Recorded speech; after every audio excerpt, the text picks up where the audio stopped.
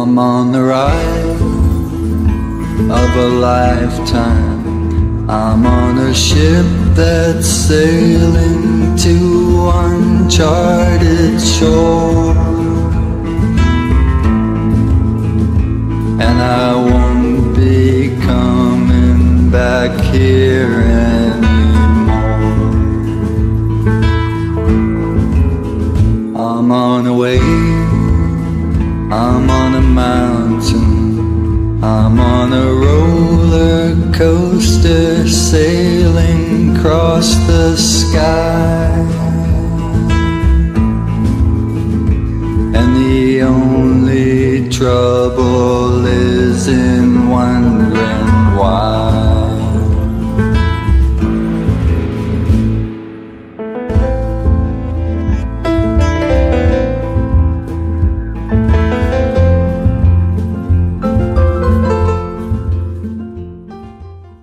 Live from the Mecca of Mormonism, Salt Lake City, Utah. This is Heart of the Matter, where Mormonism meets biblical Christianity face to face. This is family-friendly television. We have summer is out, so we went out on the street and we found a very nice appearing young lady, and we found two hobos who were living behind on the railroad tracks. And they had a sale at Kmart on hats, so they picked those up. Anyway, no, these are all good guys. This is Nathan right here, and this is Ben, and this is Christina. So anything you'd like to say to the audience, Nathan?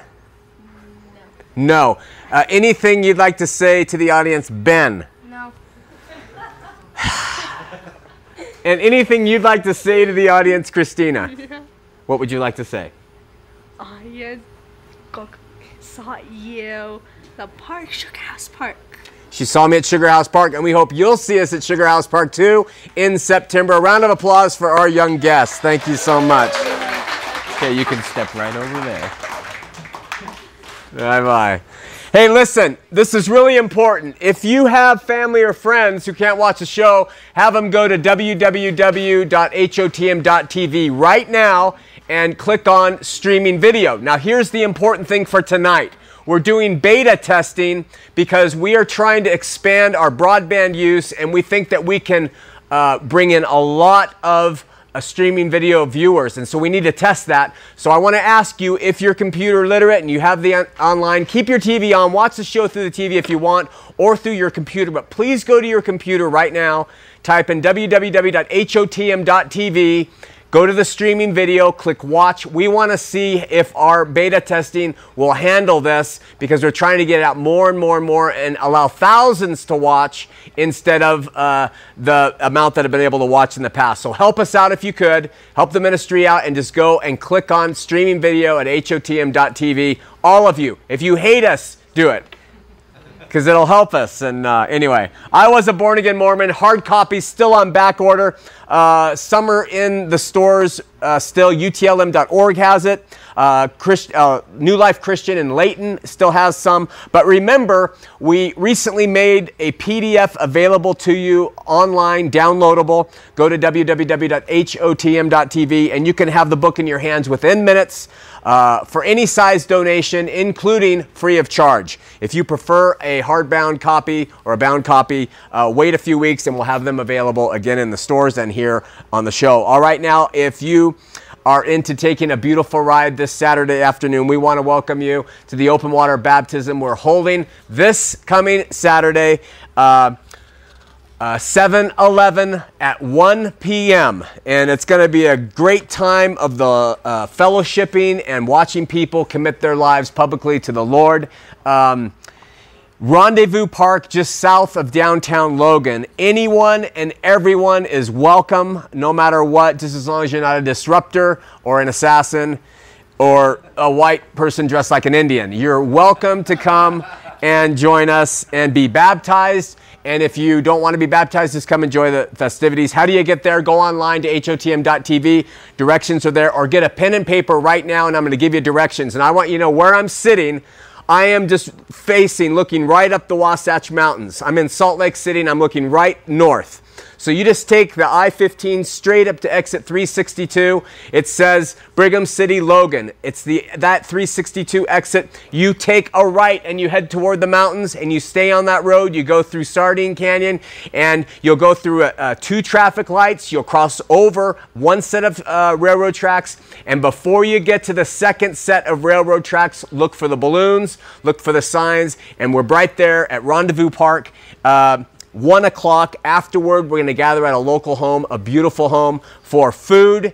You don't need to bring anything, and refreshments and worship and fun. So we hope that you will come and join us. Then, mark your calendars for Burning Heart 09, a big tent revival. Bands including Adams Road from Florida, been guests here before, and Jeremiah's Fire here from Salt Lake City will be there to entertain you, to lead worship. Box lunches from Subway will be available, along with cotton candy, popcorn, inflatable things for the kids, and booths for the adults.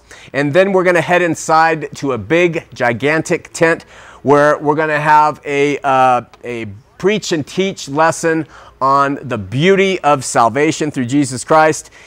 This event is certainly to fellowship, but we hope that if you don't know that you've been born again, if you don't know the Lord in a personal way, we don't care if you're LDS or atheist or whatever you are, if you can't say, I have been born again, we want to invite you to come to this. This is an outreach so we can share with you the simplicity and the beauty of the gospel of Jesus Christ and how you can be born again and experience this new life in your existence. So Saturday, September 5th, 2009, Sugar House Park from 5 to 8 p.m. Everybody is welcome again, but those other people, and then we hope you'll join us. All right. Here we go. I am so excited about this announcement. It has been in the works literally since when we first began doing Heart of the Matter over 3.5 years ago. Bottom line, Aletheia Ministries is launching another television program. It's going to air right here on TV 20, 10:30 p.m. on Saturday nights. Well, that's pretty late, Sean, you might say. Yes, it is for some. But that program is going to test and prompt and pull and force people to think and examine and reconsider life as we're going to address every issue under the sun, utilizing access tools like Facebook and texting and tweeting and Twittering and email and MySpace, the whole gamut. It's going to be interactive. It's going to be live. It's going to be call-in. It's going to be called The Gray Generation, and it will be for teenagers. Now here's the thing, and we need your help again. We are going to be filming the opening and closing of The Gray Generation, and we need 250 students, teenagers, on the site of a high school to do this. If you are a teenager, if you own a teenager, if you have a relationship to a teenager, please, please take this information down. We need as much participation from the teenage community of Utah to do this opening the right way. On Saturday, August 1st, at West High School in North Salt Lake City, we'll be filming the show's opening and closing. If you are in high school, we want you there. Please dress in black, gray, white, or a combination of those three and nothing else. No other color. If you're a jock, come looking like a jock. If you're a geek, come looking like a geek.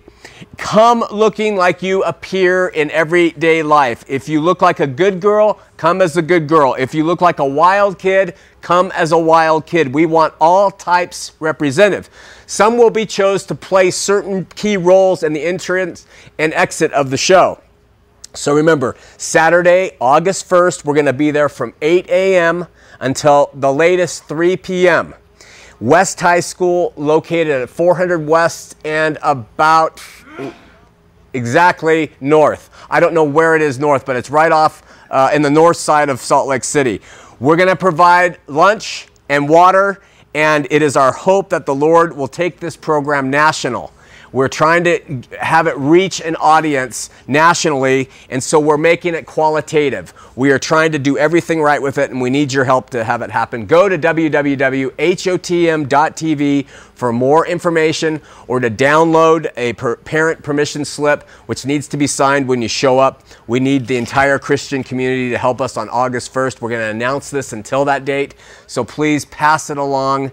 And parents, if you want us to get rid of your teenagers on that day after we've used them, let us know. We'll do that too. Just kidding ya. All right. Let's have a word of prayer. Lord, we love you, and we praise you, and we worship you, and we thank you for this airtime. We pray your Spirit will work through the airwaves for people who are seeking or struggling or yearning to know you and to have become new creations through you. And we pray for our studio audience, our listening audience, our viewing audience, wherever they may be. We pray for our volunteers, our staff, our television station, and everything else that people stand in need of. God, we love you and pray for this in Jesus' name, amen.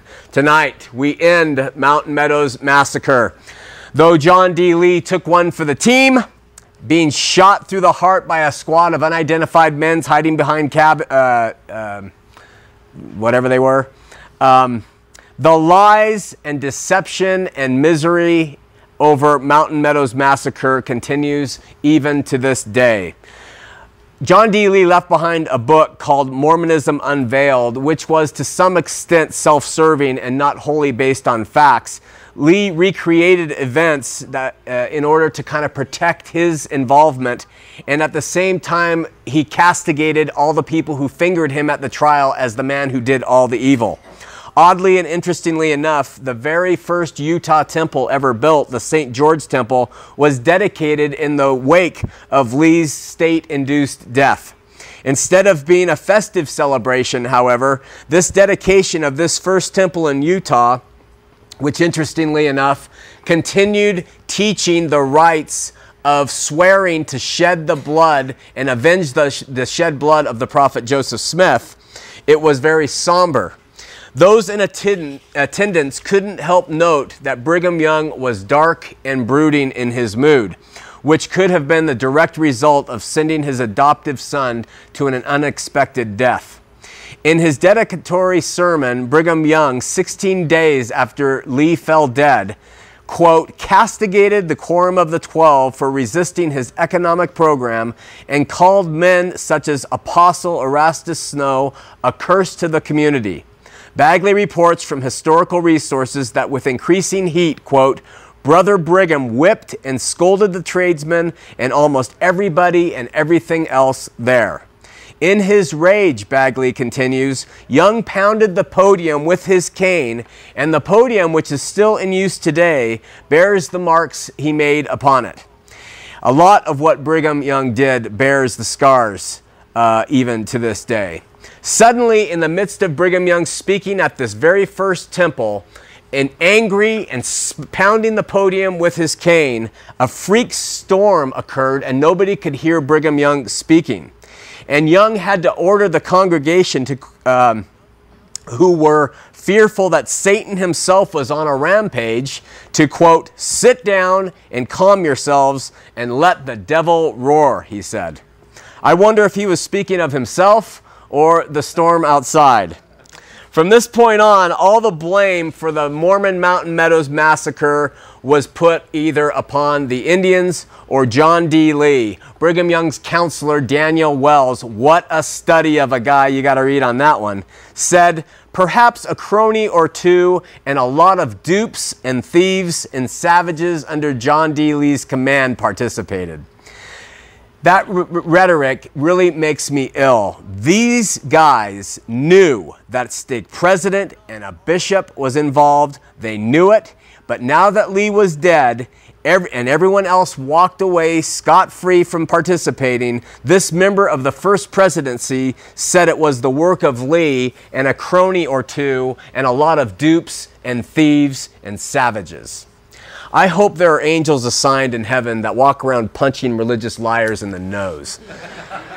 On August 23rd, 1877, Brigham Young fell ill with cramps. They said it was from eating green corn and something else, and he was dead within a week.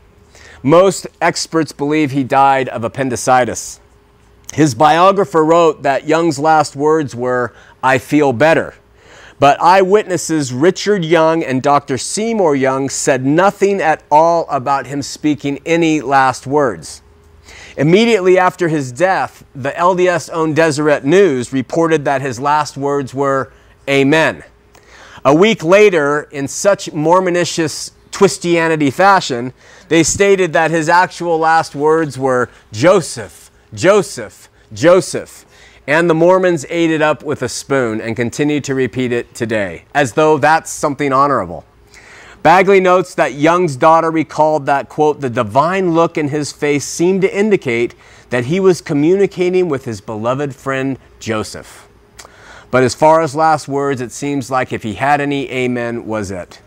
John Taylor assumed the office of prophet almost by default, but like Brigham Young before him, it took him almost 3 years to reconstitute the LDS First Presidency. With John D. Lee dead, the Mormon Mountain Meadows Massacre shifted from being a serious legal liability for the church to an ongoing public relations nightmare, and it still is. And I say good, and the more of a nightmare, the better. May the ghosts of those departed souls forever prod and remind the world that until Mormonism officially apologizes and assumes responsibility for the massacre, it should never be forgotten. Bagley reports that the horrors of the massacre forever haunted the lives of the men involved, and that many of the men, quote, "were decent, but they could not rest in peace after the dreadful deeds they did."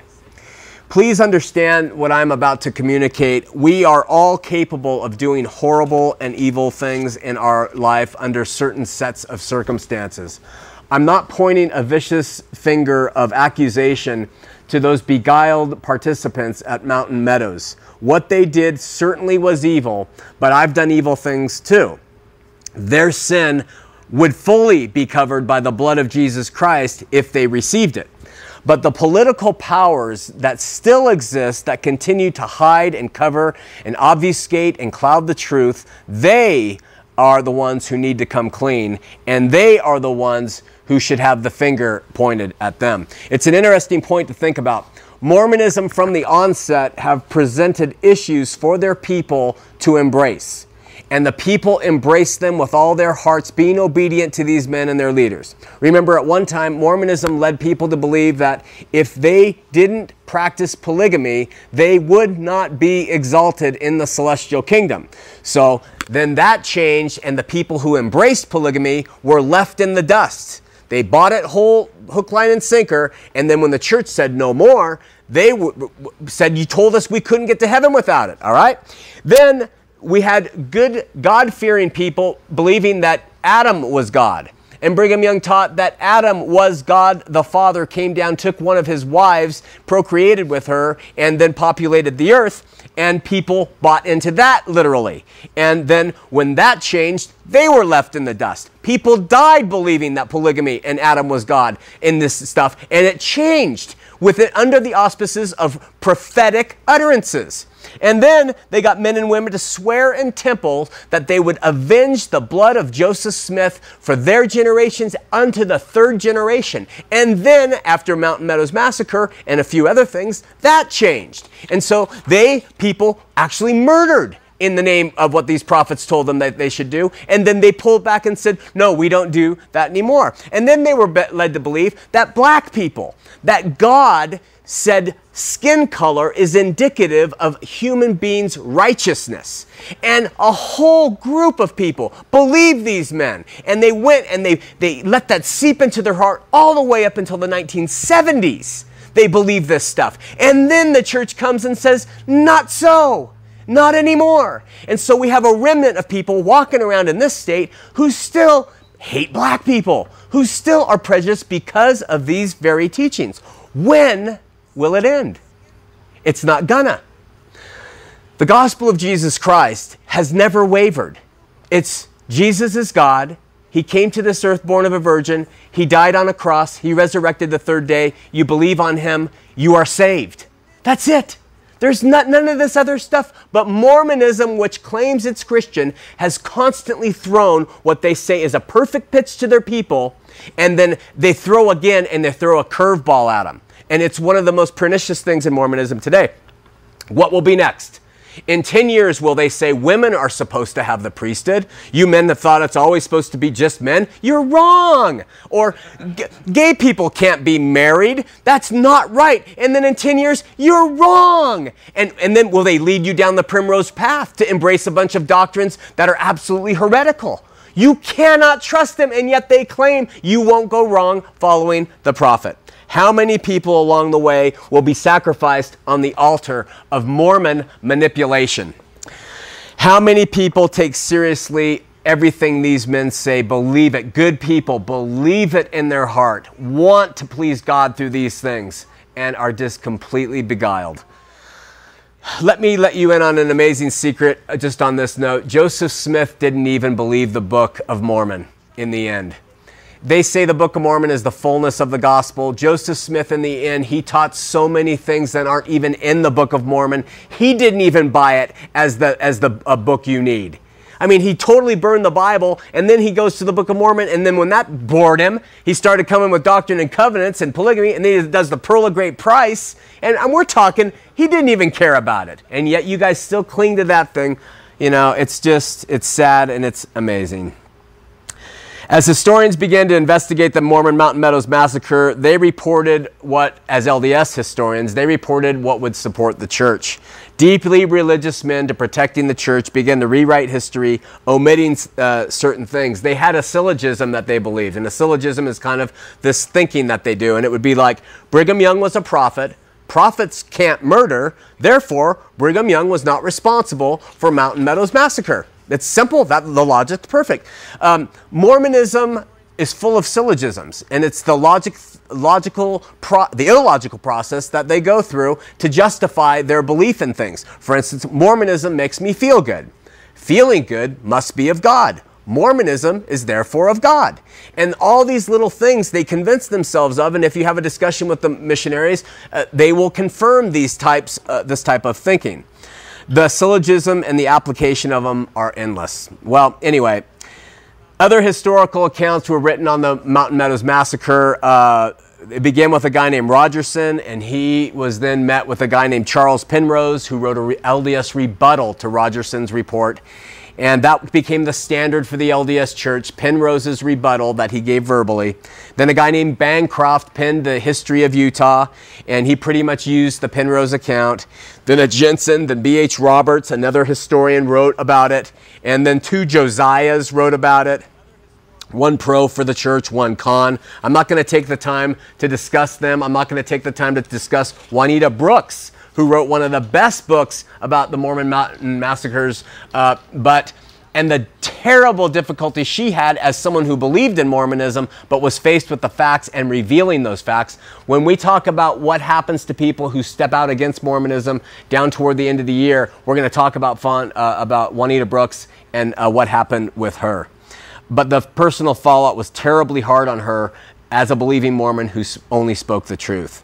So Mormonism, then and now, official and unofficial, continues to deny and avoid and present all kinds of fluff in an effort to cloud the reality of the Mormon Mountain Meadows massacre. When distinguished Mormon historian Leonard Arrington penned his work, The Great Basin, in the 1970s, he didn't even mention the Mountain Meadows massacre.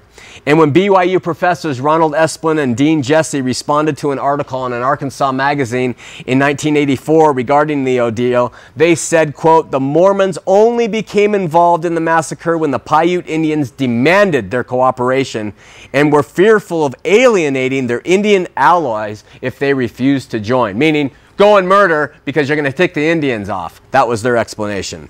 The Indians continue, even to this day, in one way or another, to take the full blame. In 1996, a state-sponsored booklet came out called The Official Centennial History of Utah, and it claimed that the Fancher Party abused the Paiute Indians, and then the book intimated that the Indians made the Utah militiamen join them out of fear. So even the government produces manuals that suggest the Indians did it and implicate the Mormons not whatsoever. In the early 1980s, when Ezra Taft Benson was ailing, Gordon B. Hinckley, who was in charge of the church essentially, agreed to help various associations rebuild and clean up the Mountain Meadows site.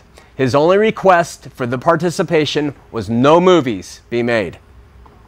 This stepping forward made some people think that perhaps Mormonism was actually going to step up and apologize. On September 15th of 1990, at a dedication of a $300,000 granite monument overlooking the meadows, Hinckley spoke. Bagley writes that after choirs sang and various people from all sides spoke, Hinckley took the stand.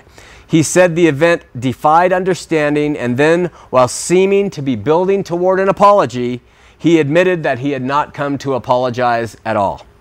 Many people were dismayed, and a benediction was said.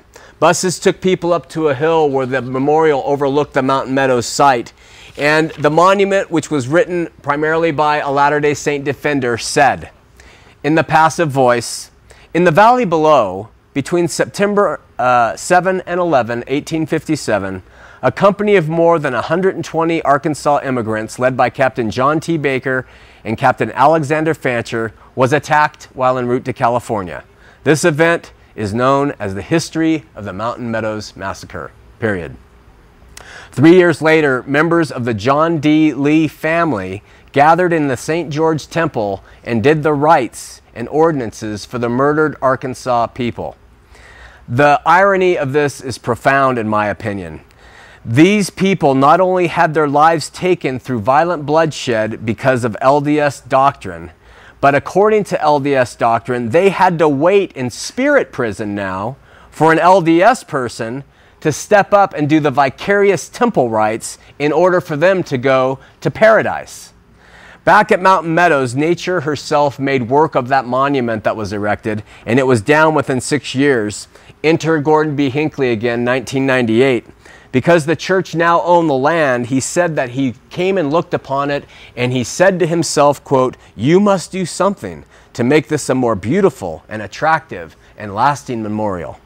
Instead of doing what truly would have been beautiful and lasting and healing, apologizing for the Brigham Young's role in instigating the massacre at least, Hinckley responded by throwing money at the site, as much as, say, $200,000 to build a respectable memorial. Unfortunately, a new memorial meant digging in the actual grounds of the area, and the third bucket scooped out of the earth produced 30 pounds of skeletal remains. The Fancher relatives went ballistic, and even the archaeologists called in to examine the bones were hit emotionally hard by the sight of children with holes in their skulls.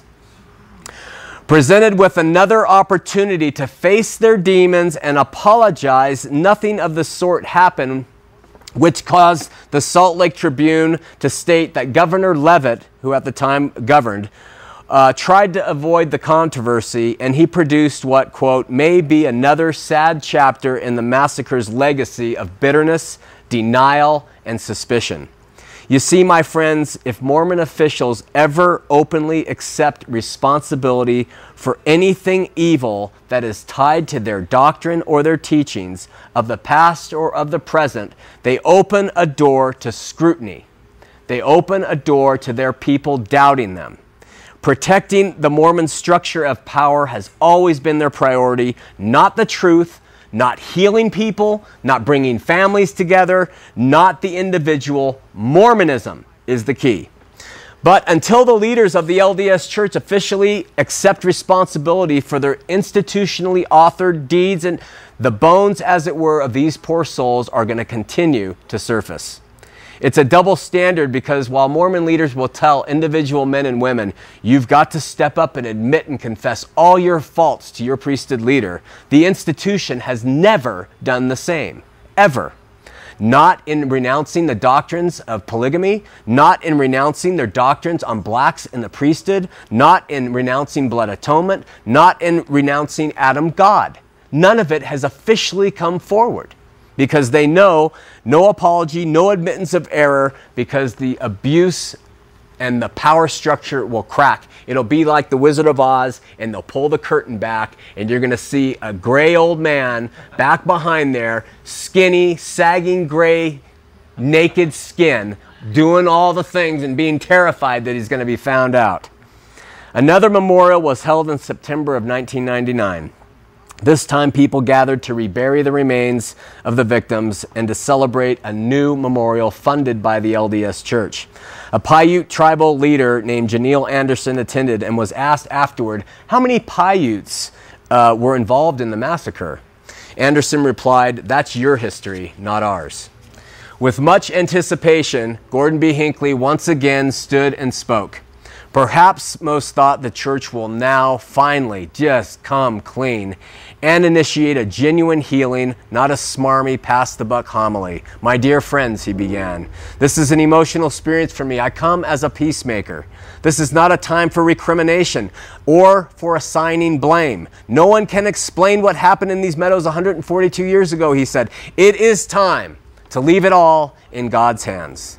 Got that? Let's drop it. Let's just cover it up and leave it in God's hands, he seems to imply. But then he went on to describe that he went there and he, as a boy, and then he slipped into the Gordon B. Hinckley prototypical PR mode. He said, "We have spent a very substantial amount of money on what has been accomplished here. We have not spared expense to do it right, and in a fashion that will remain throughout the years."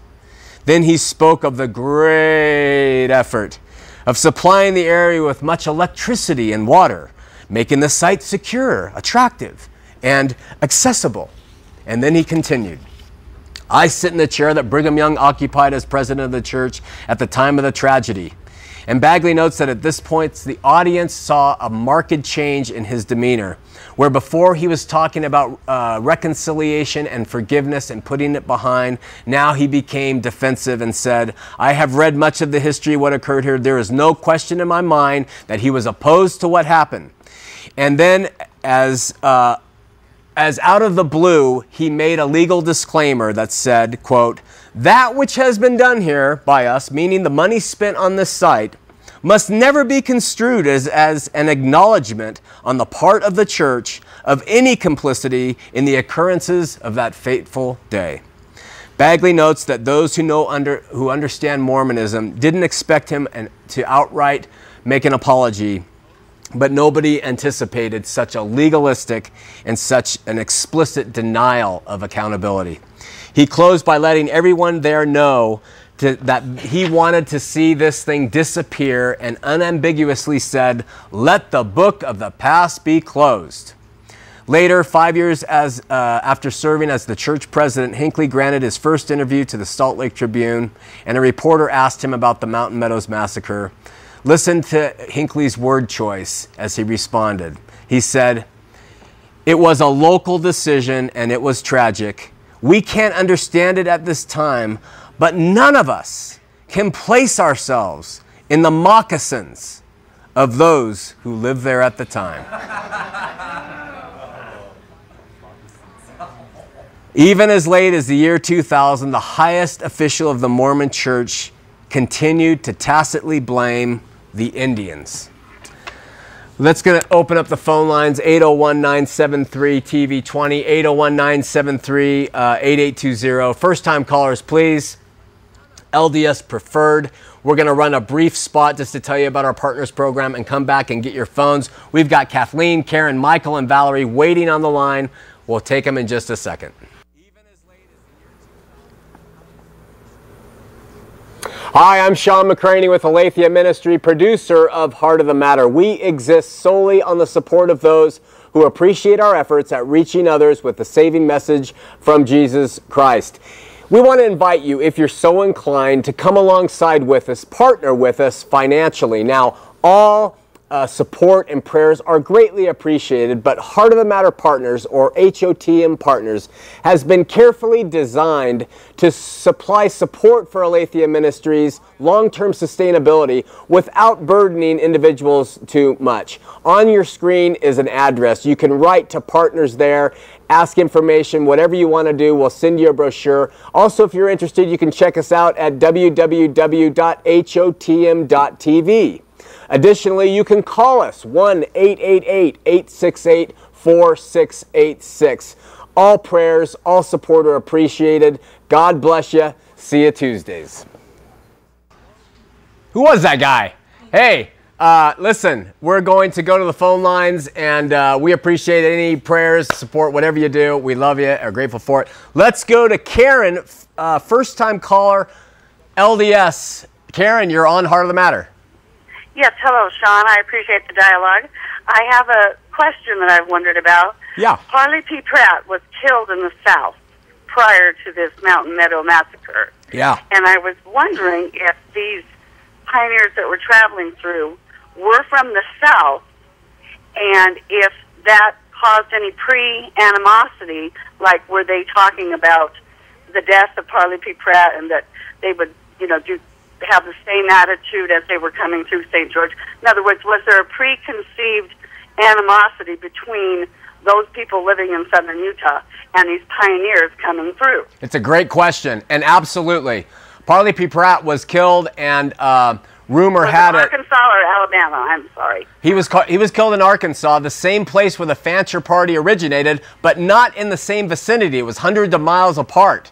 I see. And when they came through, there were rumors. Now, I don't know what's true, but there were rumors that people said, the LDS people said, these guys helped kill Pratt, and Parley P. Pratt's new wife said, they're the ones who did it. So that's the one side. The other side is that some say that they were laying claim not to Pratt's death, but to helping kill Joseph, which makes no sense because Joseph was killed in Illinois and they were from Arkansas. But, right, up the river, yes. Yeah. So, but there was definitely this, we would call it trash talk today. Trash talk going on. Yeah, and that could have definitely contributed to the environment.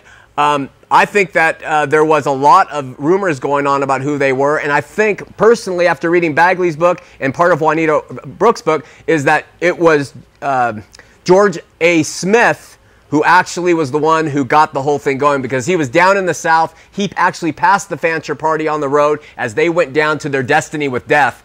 And he was an apostle, and he returned to Brigham Young and the whole thing. And so I think that Apostle Smith was the one who stoked the fires. Well, what was the time frame for, how'd they know they were coming? They say that Brigham Young knew everything that went on in the state, and as soon as anybody entered, because there was a threat of war, he had word passed along through the Indian telegraph of where people were, who they were, what they looked like, what they owned, etc. I see. Yeah. So Parley P. Pratt was part of the impetus of this Mountain Meadow. Yeah. It's certainly part of the what the possibilities could be. All right. Well, thank you for clearing that up. You're welcome. Appreciate it. Thanks for calling. Bye-bye. Yes. We're going to Caitlin and Murray, first-time caller. Caitlin, you're on Heart of the Matter. Hi, Sean. I have a quick question for you. Yes. Since Mormons believe that humans can become a god, where does the first god of Mormonism come from? And I'll get off the line so you can answer. Okay, thanks, Caitlin. Yes, Latter-day Saints do believe that they can become exalted and they can become a god. I was just having a lunch conversation with a good friend today, and we talked about how that's exactly what Satan said. Eat of this fruit, you can become a god. You can become as a god, And so it's the same lie, but they do believe if they not only do the basic fundamentals of the gospel, and then they also continue on with all the other things, going through the temple, marrying celestially, being faithful and obedient, keeping their covenants, etc., that when they die, they will become a god. The problem with who the first god is it's called an eternal regression of gods, and what they say is God had a father who had a father, and you just keep going back, and Caitlin, your question is unanswerable, because there is no original source to them. It just is one eternal, like infinity symbol. Somewhere along the line, something happened. Just like when a good, faithful Mormon dies, they are going to become a god in the line of gods, and it continues on and on and on and on. My thing is, when you're talking to a Latter-day Saint, I say this. So you believe God had a father? And some of them will say, well, we don't really believe that anymore, but your doctrine teaches that God had a father and that all these things couldn't be created and material couldn't be created. Yes. So he had a father, he had a father, he had a father. They say, yes, he had a father, yes, yes, yes. And I say, when you get to the first father, that's our God. That's the one that we know, okay? That's the guy that we like and worship. So everybody else, we don't want anything to do with. We just go to that first guy. He's the first and the last, the Bible calls him. Alpha and Omega. Novel idea. Not uncreated, you know? He's somebody you can trust because he didn't have to go through sin and things like that. He is the creator. He's not a man. All right, so that's about it. Let's go to Michael in Ogden, first-time caller. Michael, you're on Heart of the Matter. Michael? Hi. Hi, Michael. Hey, is this Sean? This is Sean. Okay, Sean, yeah, I want to make a quick comment, and I've got a quick question, and then I'll get off and let you answer. Okay. I would like to know, first off, well, what you just mentioned a few moments ago about God, you know, what the Mormons, what the LDS members believe. I'm born again. I've got your book. But as far as the, you know, God had a father, and you can't find a source. But really, you know, you can't find a source for the one true God either. I mean, Yeah. I'll say that. Yeah. You know, the one true God, there is no source. You'll go crazy if you try to figure out who made God. Right. Because he's self-existent. But I was going to say, my question is this. Do you believe, generally speaking, that LDS, because Gordon Hinckley, you know, one of his famous phrases was, each according to their own understanding. Do you believe that LDS members can go to, quote-unquote, heaven, the true heaven? And then the comment I wanted to make is, do you think this is just a coincidence? I think there's something to this. In the state of Utah, per capita, you know this already, they're the leading per capita antidepressants, bankruptcy, trying to keep up with the Joneses, I guess, because it shows in the LDS Church, you know, that shows a sign of, you know, oh, God's proud of us, we're doing good. And methamphetamines, all these things. And then I'm going to go out on a limb here, and I hope I don't offend anybody, but autism, early in the church, there were a lot of intermarriages, very close cousins that were marrying one another. Huh. And I wonder, I was reading something on the web that said that could have something to do with it. Interesting. I haven't read anything about autism. I certainly have I've heard with meth use, especially in Ogden, and I've definitely heard about antidepressants and porn use in Utah. All those things I've heard of, and I believe it's just an exact product of a legalistic system. Yeah. Yes, I completely agree. So I want your opinion on that. And then about the heaven thing. And then, and then the other thing, then I promise I'll get off right now. Give me 10 seconds and I'm off and let someone else talk. But about the heaven deal, about that, and I'll let you answer that. And the other one, because you got a good mind, you'll remember.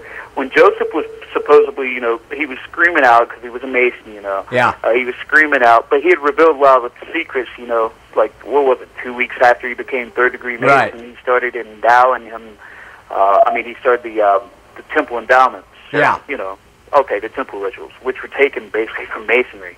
Well, he wasn't supposed to do that, and back then they took it really seriously. You know, Right. The oath that we will kill you. Right. They say that a lot of the people were actually Masons. And so I'll get off the phone and I'll let you answer these two things, okay? All right, my friend. Thank you, Michael. Hang in there, buddy. And I want to visit. Are you in Salt Lake or anything? Sometimes. Any churches? Hey, let's just email me. Maybe we can get together. Well, I don't know your email. Yeah, just stay on the phone. The operator will give it to you. Hold on. Okay, thanks, bud. All right. He's just full of energy. Now listen, as far as Mormons going to heaven, the heaven that Christians believe in, absolutely. I completely believe that. And if I'm wrong, I'll let God say, you were wrong, Sean. And I'll be, okay. But I believe that completely because I know Latter-day Saints who do seek and know Jesus in the way that Christians believe in Jesus. They don't believe a lot of it. In fact, I think the majority don't believe in a lot of what Mormonism teaches. And so I think it's if they have received Jesus as their Lord and Savior, if they have confessed Him with their mouth, if they believe in their heart, if they've been born again and He resides in Him, sure. I believe that there are Baptists and Pentecostals and Islam. Yeah, and I believe that there could be Hindus, and I believe there could be all people who are going to go to heaven and surprise the heck out of us because somehow God was able to work in them, okay? So I don't believe in the dogmatism of no them, yes them. And I also believe that there are many people in Baptist churches and Pentecostal churches and Christian churches and Mormon churches that aren't going to heaven because they don't have him. They have not that relationship. And Jesus said, you must be born again. This is a must. And so we talk about those things on the show and other places. You must have him. And that's the key. I talked to a woman today. And I said, all your other things that you deal with in your life, and there are some things in her life, I said, who cares? Do you know Jesus? Is he the Lord of your life? Have you been born again? And well, have you humbled yourself? Have you seen that he is the only way? That's the key to it all, okay? Not Mountain Meadows or all this other stuff. These are just tools we use to get you to think, to then look at the doctrine. But have you been born again? Let's go to Galen, Salt Lake City, first-time caller. Galen, you're on Heart of the Matter. Hello? Hello, Galen. Who is this? This is Sean. Hey, Sean, I just think that all you're doing is judging some other religion just to get on TV. Anybody Just can judge other people and put them down. That doesn't take a very smart person to do that. I think it's a bunch of crap. Bunch of crap, huh, Galen? Yeah, a bunch of crap. Ah, Galen. Even? Hey, Galen. Yeah. You realize that you're saying that I'm full of crap for what I'm doing, but I can't say another group is full of crap for what they're doing? Yeah, well, I'm saying that you're judging. So are you, Galen? I said, judge not, be therefore not judged. Galen, you're judging you me. Are judging people Galen? that you know nothing about. You weren't there. Really? You weren't there when they put the kill a Mormon on sight law by Governor Boggs. You weren't there. You can't judge it. You just have a bunch of damn books. Aren't you judging? But aren't you judging? Which one's true and which one isn't? Aren't you judging me? You're a judger. Aren't you judging me? No, I'm telling you to repent. Quit judging people. I'm telling the Mormon Church to repent. Yeah, repent. Quit judging people. I'm telling the Mormon Church to do the same thing. You don't know a damn thing about it. I don't. You weren't there. Only Jesus Christ will judge those people, not you. Well, and you're just trying to get people into your stupid thing by saying you're an anti-Mormon. Big deal. Well, Galen, you are powerful. You're convincing, man. I am ready to just quit right now. It's not about you. It's about Jesus, and you think it's about you. I think it's about me. That's not a judgment? You do, and you bring all up this crap. You know, Protestants were Nazis. There's so much crap to be brought up by anybody. Jesus Christ said, he that hath not sin, throw the first stone. So I would challenge you to quit throwing damn stones at people until you're perfect. Okay, Galen, can I speak now? Yeah. I just answered a question. Someone said, can Mormons go to heaven? I said, absolutely. I heard all that. It didn't matter, did it, to you? You don't even... What? People are going to heaven because Christ is going to judge who's going and who's not. I agree with that, Galen. Right. I agree with that. But, hey. Galen, is there any group that you stand against in this world? No. You just love them all? I love everybody until they have proven that they have done wrong against me. Okay. And then if you have proof of that wrongness, would you then stand up? Maybe. Well, if you wouldn't... I wouldn't stand up, no. It depends. Yeah, I would stand up like the Nazis. Okay, you would stand up against... away my freedom. Okay. Yeah, I would stand That's a good example. Let's use the Nazis, for example. All of Germany was behind. Hitler gave them hope. He gave them a system. He told them not to drink. He said, shut down your burlesque parlors. He gave them order. He gave them beautiful edifices of architecture. He gave them uniforms. I think the parallel is supreme, Galen. You brought up a very good point. But you would fight against that very productive system because you believed it was wrong. Well, it turned out wrong. And they say by your fruit shall you know them. So as soon as they set up concentration camps... That was enough for you then? Maybe we'll start judging them like we judged the Nazis. Okay, then let me ask you this, Galen. We have concentration camps as the result of Nazism. We just had a caller tell us that this state has the highest use of meth, porn, Prozac, teen suicide rate. I see people every day who are the fallout from this regime. You know what? That's nationwide. That's worldwide. How is Utah? I realize it's worldwide, Nathan. I don't believe that. Well, you cannot believe it, and that would go right along with a good Latter-day Saint. There's a bunch of meth heads, drug addicts, Well, I'm not going to belabor it. Thousands Listen, of years, we're not unique. listen. I don't judge an individual. I never have. I don't believe that's my place. But Well, I you will. judge my great-great-great-grandfather. He supposedly, according to you, approved the Mountain Massacre. Even if he did, So what, huh? you're not going to judge him.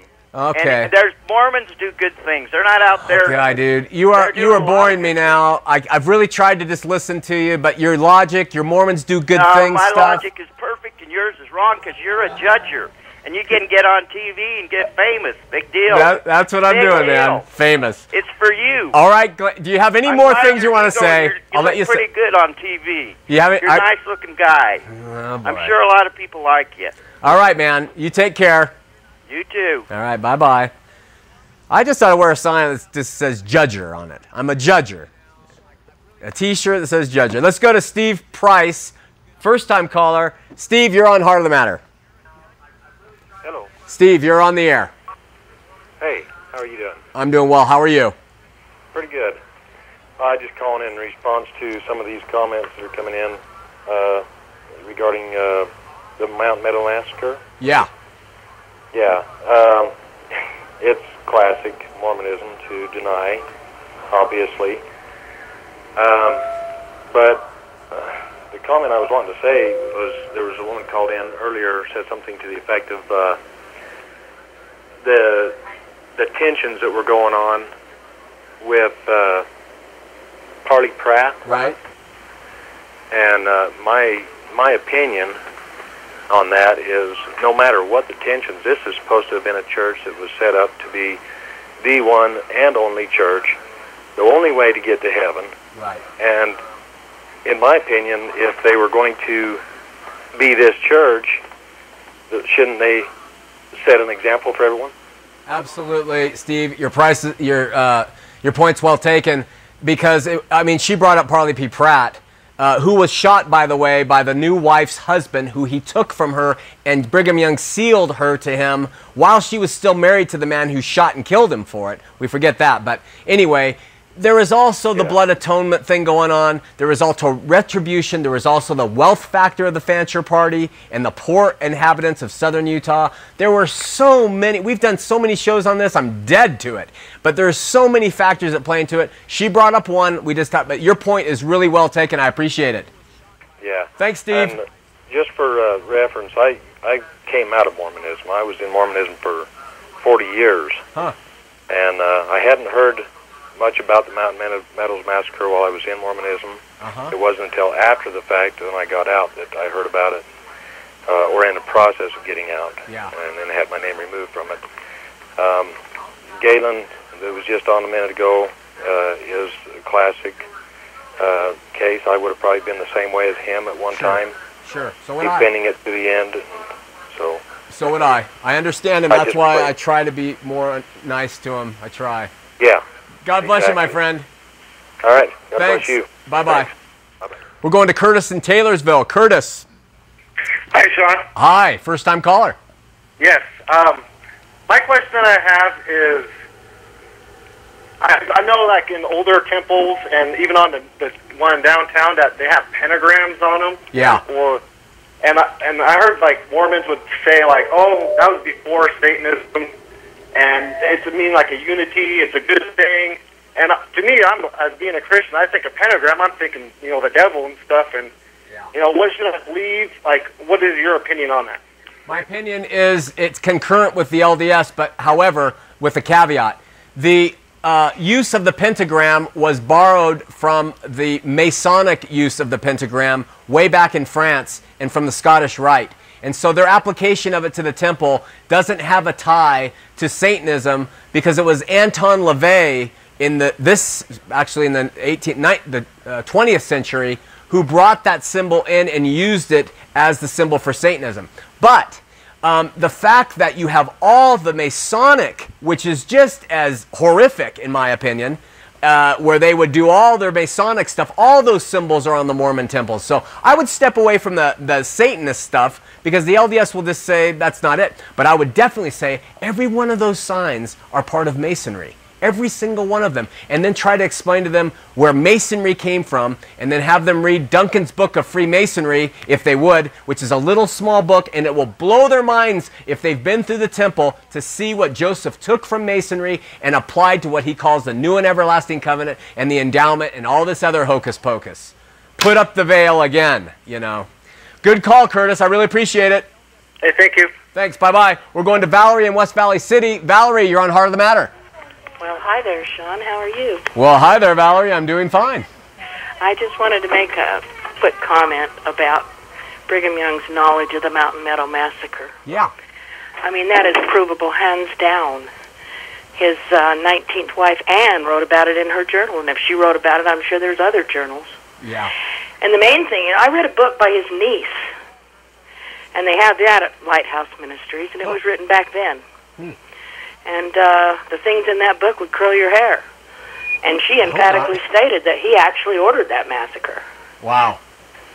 Well, there's a couple thoughts on that, Valerie. One is they went through, and they actually have documentation. I didn't include it in Bagley's stuff, but he says they went through and they gathered up journals. They went into houses and grabbed up everybody's journals who talked about it, and they got rid of them. Things were stricken from LDS Church records about it. So there was definitely a cover-up. And I would agree with you. The problem is proving it. I know Eliza Ann in her book, The 19th Wife, yes, but she was also, she also had an axe to grind, and so you're not sure how much was reality and how much, and so they address that stuff, and we look for actual things where people record it, and that's what Bagley did, and that's why the stuff we've been presenting is so good.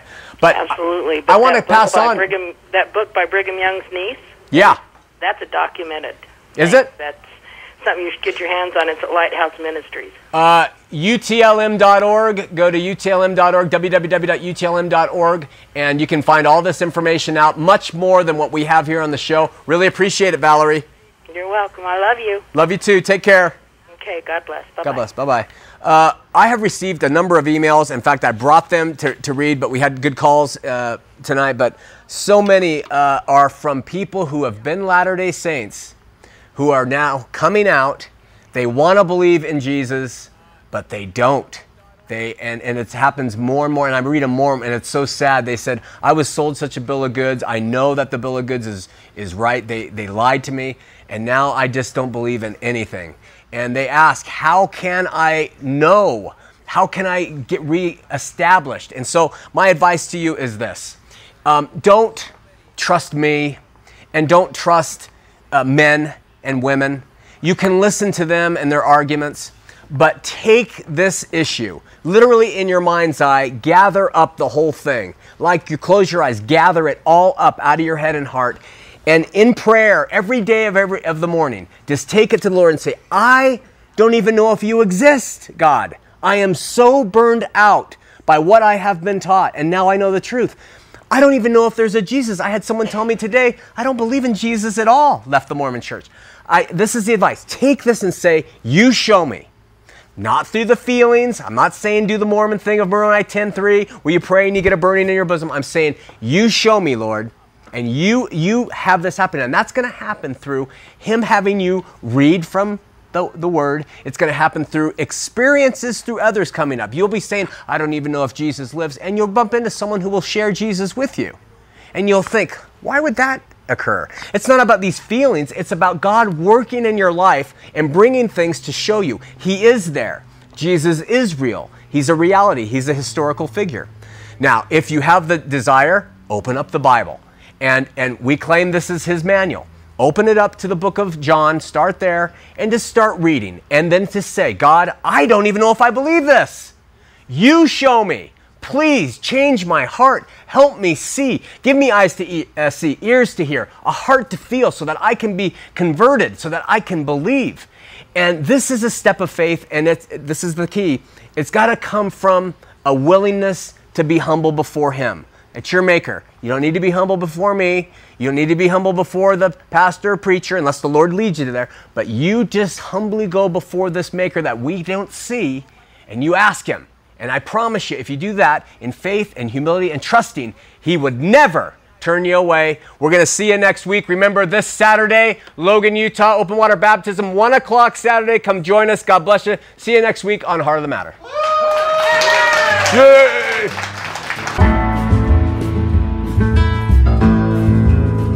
I'm on a ride, going nowhere. I am an existential cowboy on the wind, and I won't be coming out, I'm going in. This man's awake, a storm's arising, the dawn's awaiting till 100 monkeys know, and I can feel the light-filled monkey